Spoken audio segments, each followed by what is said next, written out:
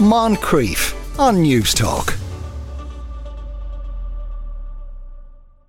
Now, the Oxford English Dictionary has just announced its word of the year, and the word is Rizz. What? To explain what it means, we're joined by Fiona McPherson, Senior Editor at the OED. Good afternoon, Fiona. Good afternoon. So, Rizz, does it mean the same as charisma? Sort of, but not quite. It means style, charm or attractiveness, or the ability to attract a romantic partner. So it's got a lot in common with charisma, but it's not quite the same. Okay, so and could you give us an example how you'd use it in a sentence? Yeah, well, you might say, have you got Rizz? You might say, so-and-so has Rizz, or they've got Rizz to spare, or something like that. Right, Just okay. as you might use charisma, in the same kind of structure, but yeah. Yeah, and this was from a short list of 8 words that had been chosen. What other words were on that list? Well, we had some words that maybe aren't quite so unusual. Prompt was one of the words. I think AI... 2023 has definitely been the year of AI. I think it would be safe to say, with it, becoming more apparent and how role it's going to play in our lives. And a prompt is an instruction that you give to an AI program, which will determine the material that you get back. So it's the question, I suppose, that you ask it.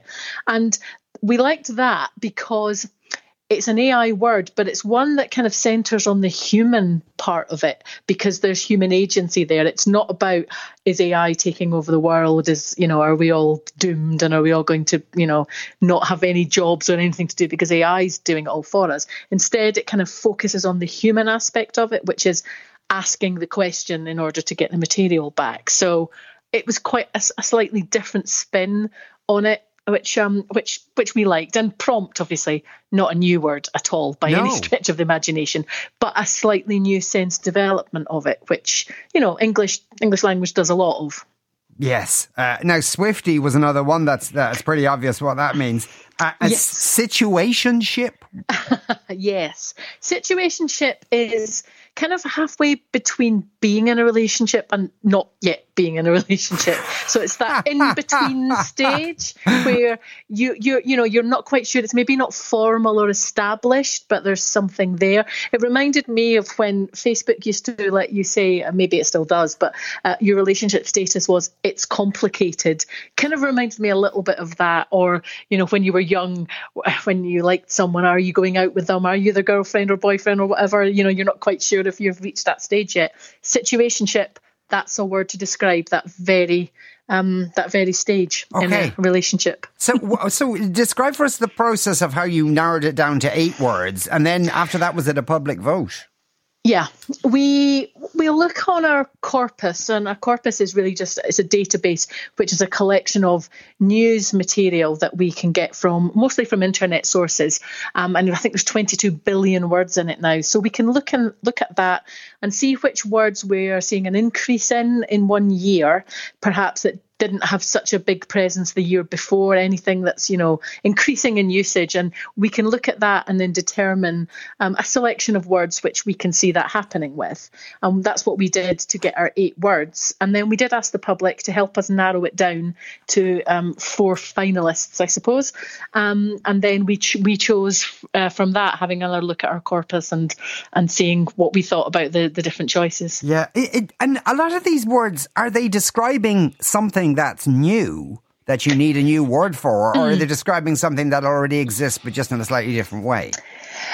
I think it's a mixture of the two, because, people have always had charisma or style or attractiveness. So English is a really rich language. It may sound like that's just exactly the same word, or as many words that we've already got the opportunity to use.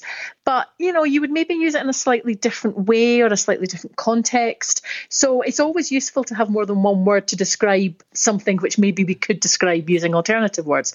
But in some cases, prompt, it's a word that already exists, but we needed something to refer to a specific development, if you like, or advancement in technology. When new things emerge, we do have to have a word to describe it or to talk about it. Whether that's a brand new word or whether we adapt an existing word, it just depends. But it can be used for, we do both. Yeah, because I think we may have spoken to you that time, this goblin mode. Yes, that's last year. Was chosen. Now, I must say I hadn't heard of Goblin Mode before then, and I haven't heard of it since. So is sometimes, well, not all words, but some words that their kind of shelf life is quite limited. Yeah, definitely. Some words stick around, some words don't. You can't honestly second guess the ones that are going to stick around and that we're going to be talking about in even 6 months' time, never mind a year's time. It really depends. But that's the beauty of Word of the Year. It doesn't need to be a word that's going to end up in our everyday lives forever and ever, or even in a dictionary. You know, it can be a word that says hello and then leaves again quite quickly, or it can be one that sticks around. But as I've just said, don't ever ask me to second guess how language is going to work, because it's too difficult. Yes, because I suppose it's almost like linguistic. No, I suppose you'd have situations where a specific term comes into wide usage. Say during the pandemic, there was probably a few examples of that. But then other words where it's kind of like a fashion for a while, or a linguistic fashion. Yeah, that can definitely happen. And you see that a lot with jargon words, for example, where you suddenly think everybody's saying this in a particular context, say business speak or that kind of thing. And words will go in and out of fashion. A lot of the words that maybe we became really familiar with during the pandemic, some of them not new, some of them just specific contexts of words that we were already using. We maybe don't feel we need to use that anymore because things have moved on and developed, etc., etc. But if you looked back, you would see a massive spike in usage at that particular time. So words can definitely go through cycles like that. It just really depends on the state of the world and what we're having to talk about and what we're experiencing as to whether or not it remains more steady, or, as you said, it just goes out of fashion suddenly because we're talking about something else, or we've got another word in use. It means the same thing. Do these words... Are we talking about words that younger people would be using rather than, you'll meet 50-year-olds going, yo, look at your Rizz? Well, you might. With Rizz, it certainly originated and is most commonly used by the younger generation. You can decide on how old those people might be or not. And it's most commonly used, certainly at the moment, in internet culture, I would say. It has broken out of that a little bit, though.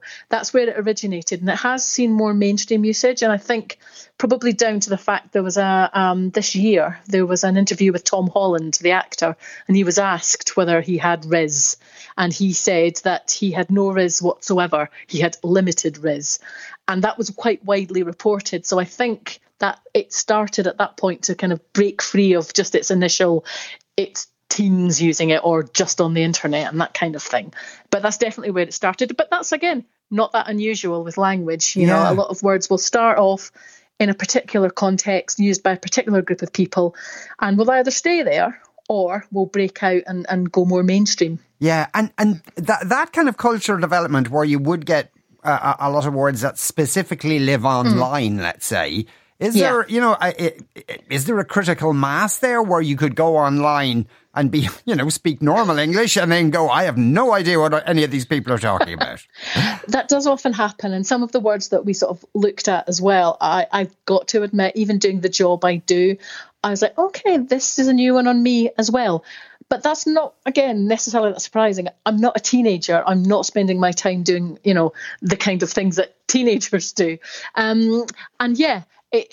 I think it's quite possible that you could go somewhere, read a paragraph, somewhere on the internet, read a paragraph and say, well, I know those are words and they're made up of letters, but, they're not words that I would necessarily use myself, or I don't recognise as being words I use myself. But again, that's okay. It's just language development. And it's a new word. A word has to be used for the first time somewhere. Okay. So words that we are using now that maybe came into the language, I don't know, in the 1800s, we don't think of them as new words. But I kind of like the idea that somebody then heard this word for the first time and thought, what's that? Yes. I've never heard that word before. But of course now, completely embedded in the language, and we just don't raise an eyebrow.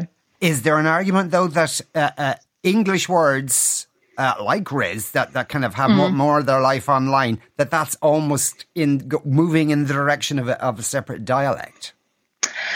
Well, Yes, but then, English language is full of separate dialects, whether that be words used only in a particular region. You probably can tell from my accent, I'm Scottish. So there's quite a lot of words which maybe if you kind of went outside of Scotland, you might not hear so much, or they might be particularly, alienating in terms of somebody not understanding what you mean. That's always happened. It's just that this is a very specific context where these words are being used. But I don't think it's any different from, other dialect language, slang language, or even technical language. If you think about technical language, you're not going to use that unless you work within that sphere or you come into contact with that sphere. Your average person who isn't necessarily going to know what a lot of the terminology means. It's just a different aspect of that, I think. And it's all part of what makes the English language such a rich language. Well, Fiona, thank you so much for explaining that to us with so much obvious rizz when you did it. Fiona McPherson is Senior Editor at the Oxford English Dictionary. Moncrief, weekdays at 2 p.m. on News Talk.